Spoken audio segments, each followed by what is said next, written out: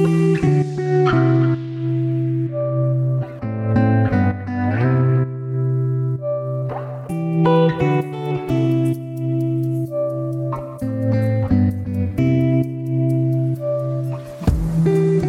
to You, Me in the Counselling World, the podcast dedicated to student counsellors and their road to getting qualified and beyond.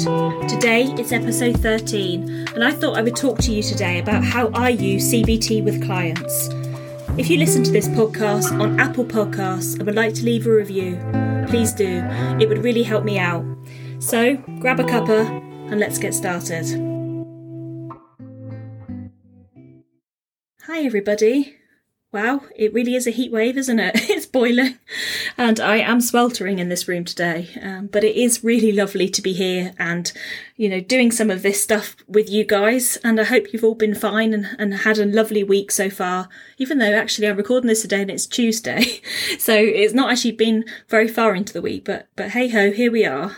I think it's a really strange time for a lot of people, isn't it? With things beginning to really open up now. And there's lots of talk about whether we wear masks or whether we don't wear masks, and it feels as if there's a lot of question marks over all of that at the moment. So I hope you're all feeling okay and you're making the decisions that you need to make for yourselves, because it is really a really strange time for everybody, and I hope you're managing to take care of yourselves within that. Anyway, I thought that maybe I would talk a little bit today about CBT actually, because for those of you that have followed me here on this podcast, I'm an integrative therapist. So I work in a way which brings in different elements of different counselling modalities. I'm predominantly a person-centred therapist, but I bring in parts of Gestalt and parts of cognitive behavioural therapy into my work, as well as other bits and bobs, but predominantly those three. And I wanted to speak to you today about the CBT element of my work and to sort of talk to you about how I use it personally with clients and how I find it to be, and also how clients find it to be and how they react to it. I would never call myself a purist. I'm not a pure CBT therapist by any stretch of the imagination, but there are parts of CBT that really resonate with me, that I really enjoy using and often get really, quite good results from it actually. Clients often benefit from using those sort of techniques. For me, when I was doing my training, we had a big kind of module on CBT and it really spoke to me. I'm not quite sure how and why, but it really spoke to me. We had a lovely book, which was a book of experiments. I'll try and link it in the show notes below, because it's the most incredible book that I was just fascinated by. And it was all of these different situations in which a client might be fearful or might be avoidant. And it was experiments that you could devise with the client to use with them to help them to overcome the fear and the avoidance that they were experiencing at that time. So I found that using parts of CBT were really interesting to me. And I always wanted to use it alongside the relationship, and knowing that building that therapeutic relationship that feels safe and warm and comfortable for the client means that when they feel safe, we're then able to challenge things a little bit further, so that you've still got the beauty of doing it this way is you've still got the person-centred element. You're still being relational. You're still being really congruent and sharing that the reality that you have. You're still sharing that together. But sometimes clients get stuck in certain thought patterns or certain cycles that need to be changed, and they want to change them, but they just don't know how. And so using therapy to help to identify perhaps what they would like to change and what they want to achieve or what they want to overcome. Using the person-centred element to talk about that and to really dig down and dig deeply into it in a way that feels safe and supportive to the client. But then being able to then deal with things in a more systemic way and looking at the symptoms of what's happening, I suppose, and using cognitive behavioural therapy to help with that. So quite often the work that I do with clients is around noticing them catastrophizing. So catastrophizing, for those of you that haven't yet reached the CBT elements of life, is very much around clients overestimating the likelihood of something happening. So they have a thought in their mind and they overestimate how likely that is to happen, and they start to believe that this awful thing that they think is going to happen definitely will happen.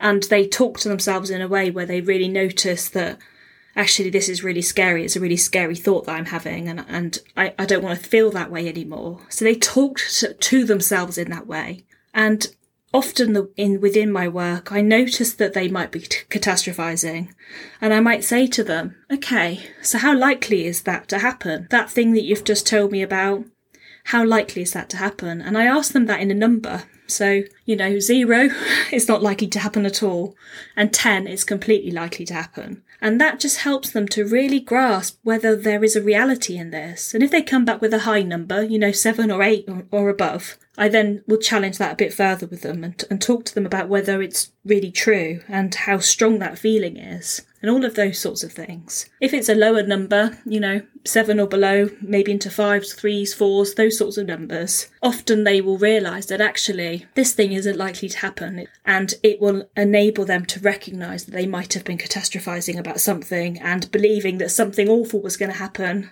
when actually, in reality, it probably won't. And so using that and for them and helping them to recognise that they're catastrophising is really, really useful, because for me, it enables me to say, is that catastrophizing? Do you think you're catastrophizing at this point?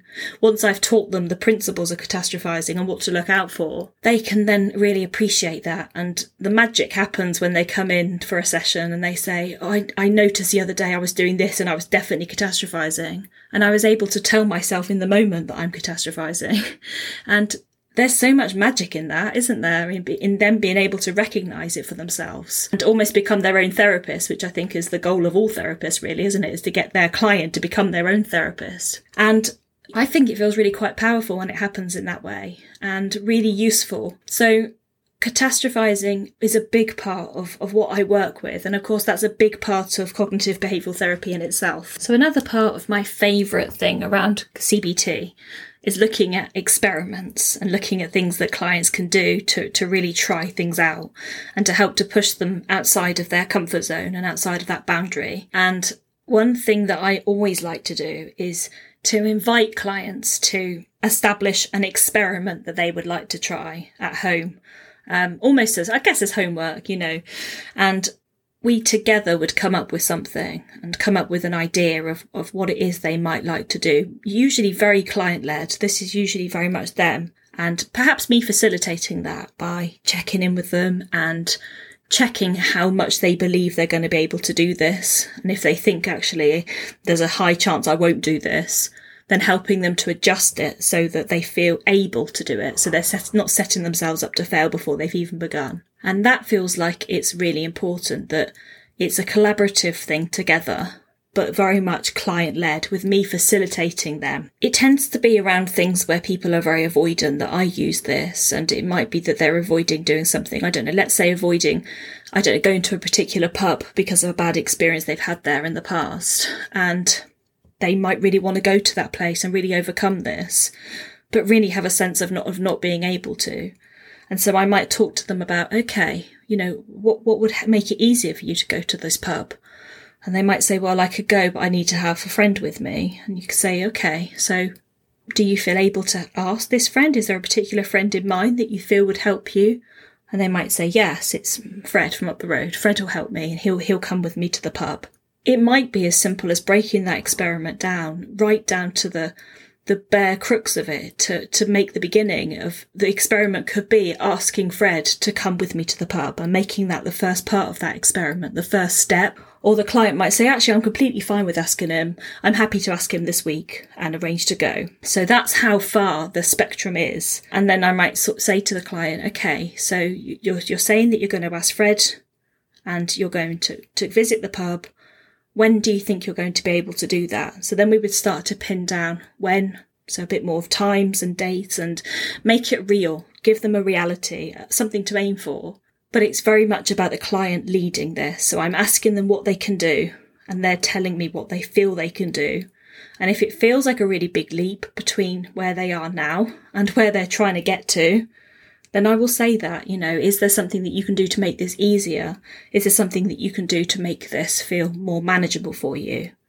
And then the client might adjust that and say, actually, do you know what? The first step is I'm just going to ask Fred. I'm going to get in contact with him and I'm going to set a date in my diary. And that might be the first step into this experiment the client and I were doing together. And so they then might come back next time that we have a session and talk about, yeah, I contacted Fred. We've agreed that we're going to do it on this date, but I'm still not sure if I'm going to be able to do it because I'm feeling uncomfortable or worried or anxious or anything like that. And so then it's about us talking through, okay, so Fred's going to come with you. You're going to go. Is there a particular time of day that would feel easier for you to go? Or is there other conditions that would help you? For example, would you feel happier if Fred was to pick you up in his car and drive you there? What do you need to help make this happen? And so it's about us establishing the bits and bobs that go behind this. It's not just simply, I'm going to walk into that pub. It's about breaking down where the obstacles lie for the client, breaking down where the avoidance lies, and breaking down how it feels. And I'm doing all of this in a very relational way. I'm not telling them what to do. I'm not telling them they must do this. I'm asking them what they can do. And I'm also not telling them, wow, that's a great idea. Just push yourself and go, just go and do it. I'm not telling them that. I'm checking very carefully, because it's what we don't want to do is set them up to fail, set them up before they've even started. We want it to be a process for them, which feels comfortable and possible. It's possible to do it. And so I think that's really important in itself. So that's part of it. And a big part of the CBT experiments is that they would come back in the sessions following and we would talk about how it went. What did you feel? How did you find that? Would you do it again? All of those sorts of questions. And it's just as useful when a client comes back and says, I wasn't able to do it. I'm really sorry. I tried, but I couldn't. That's just as helpful and just as useful as them coming back and saying that they did it. So I always frame this in a way of, this is an experiment, this is your choice, and this is about us evaluating this together. It's not in a judgy way, it's not in a finger-pointing way. It's about knowing that they're safe enough to come back and say, I got to the door, I put my hand on the handle and I couldn't go any further. And that enables us to say, okay, so what was happening for you in that moment? What was the thought process that you were going into? So there's so much there within that. So even if an experiment doesn't actually happen, doesn't take place, there's so much therapy in why it didn't take place, and so much therapy in understanding for the client what it was that was happening. And we might then adjust that experiment and say, okay, so it's too much for you to walk into that pub, but maybe for the next week or so, could you walk down to along the pavement, along the outside, and just look in the window and then go home? So it would be about really adjusting that experiment and bringing it down to something that's manageable for them, building it from there. So it's very tentative process. It's very, I want to say it's really organic. I don't know if that sounds a bit hippie, but it's a really organic process in learning about the client and learning what they need and letting this grow and expand around them. Them feeling as confident as they can throughout this process and encouraging them to be really honest. If this was too much for you, if it was way too much, please come and tell me. Let us adjust this together to make it more manageable for you. Because we don't want them to be stuck in it forever, do we? We want to find those ways to help them move forward. So that's a massive part of my work, and probably one of my favourite things to do with clients is to devise these sorts of experiments, and I find it massively rewarding. I love that. I love picking it apart. What's going on? How are you feeling with this? All of those sorts of questions that come to mind. And because the process is done in such a relational way, rather than in sort of a scripted way, if that makes sense, I'm able to really delve deeper into what might be happening for them and use the real person-centered side of my training to really cushion that and to really support them as they're talking about how it felt or how it might feel. So it's using it in conjunction with that really relational place that we've already established together, if that makes sense to you. Another part of CBT that I really enjoy is thinking about negative automatic thoughts. You might hear them spoken of as NATs. And that's very much something which I think we all do at times. We all have a very quick negative automatic thought that comes to us. And a big part of the therapy, in my opinion, is helping clients to recognise that. So I'm quite challenging with them. If I hear them, and I've got the client's permission to challenge them, if I hear these negative automatic thoughts, then I will point them out and say, I noticed that you're having that thought and that feels like it's quite a reoccurring thought for you. Or I notice you've had that thought and it reminds me of something else you've said before. beginning to point out when those thoughts are happening for them and asking them what that's about. And again, asking them to rate how much they believe that thought to be true. And I always use numbers because I like to use it because I find that it helps them to really go to a really rational place. But it does take them out of an emotional place sometimes. So it's using that with caution, but asking them to let me know how much they believe that thought. A 0, they don't believe it at all. And 10, they completely believe it to be true. Where do they place their number? And that's a really interesting exercise to do. And then throughout the course of our therapy, if I hear or notice these negative automatic thoughts coming, then I'll gently point them out and I'll say, I noticed that you're doing that. I noticed that that's a thought that's coming up for you. And sometimes I do what's called a thought challenge through that. So we sort of argue it out in a way. So I'd say to them, okay, so what is that thought? We'd write the thought down, which is the initial thought, and then we would argue it back and forth between the negative thought and what the positive side of that could be, and argue it. So they argue it with themselves back and forth, with me facilitating that and asking them, okay, so what does that mean?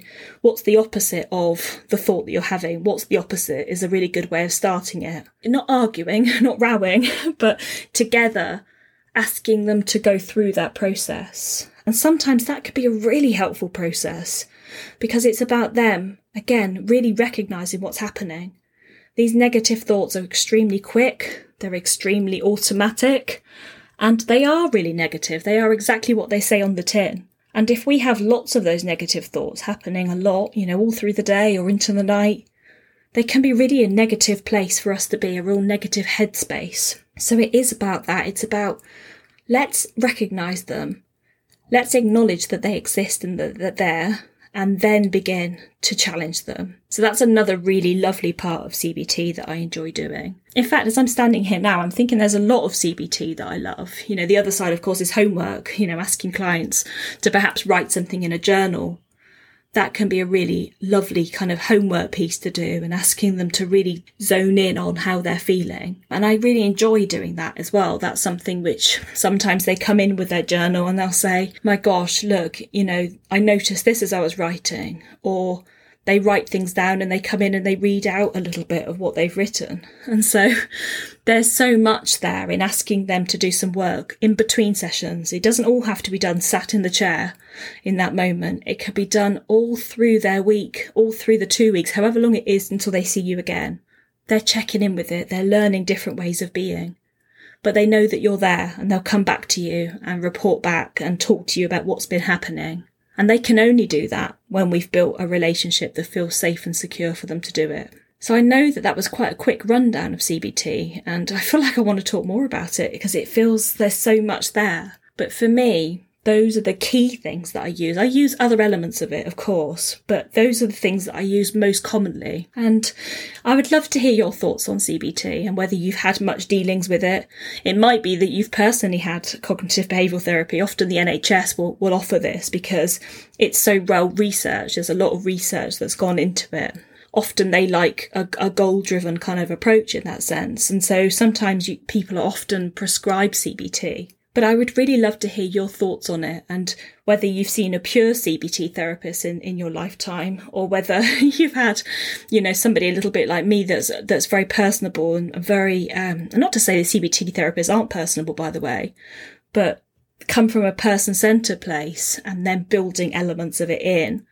For me, it feels like you get the best of both worlds. But that's just my opinion and that's just me. So everyone's different in what they need. Thank you so much for joining me today, guys. I've actually really enjoyed talking about this, and I think I definitely will do some more.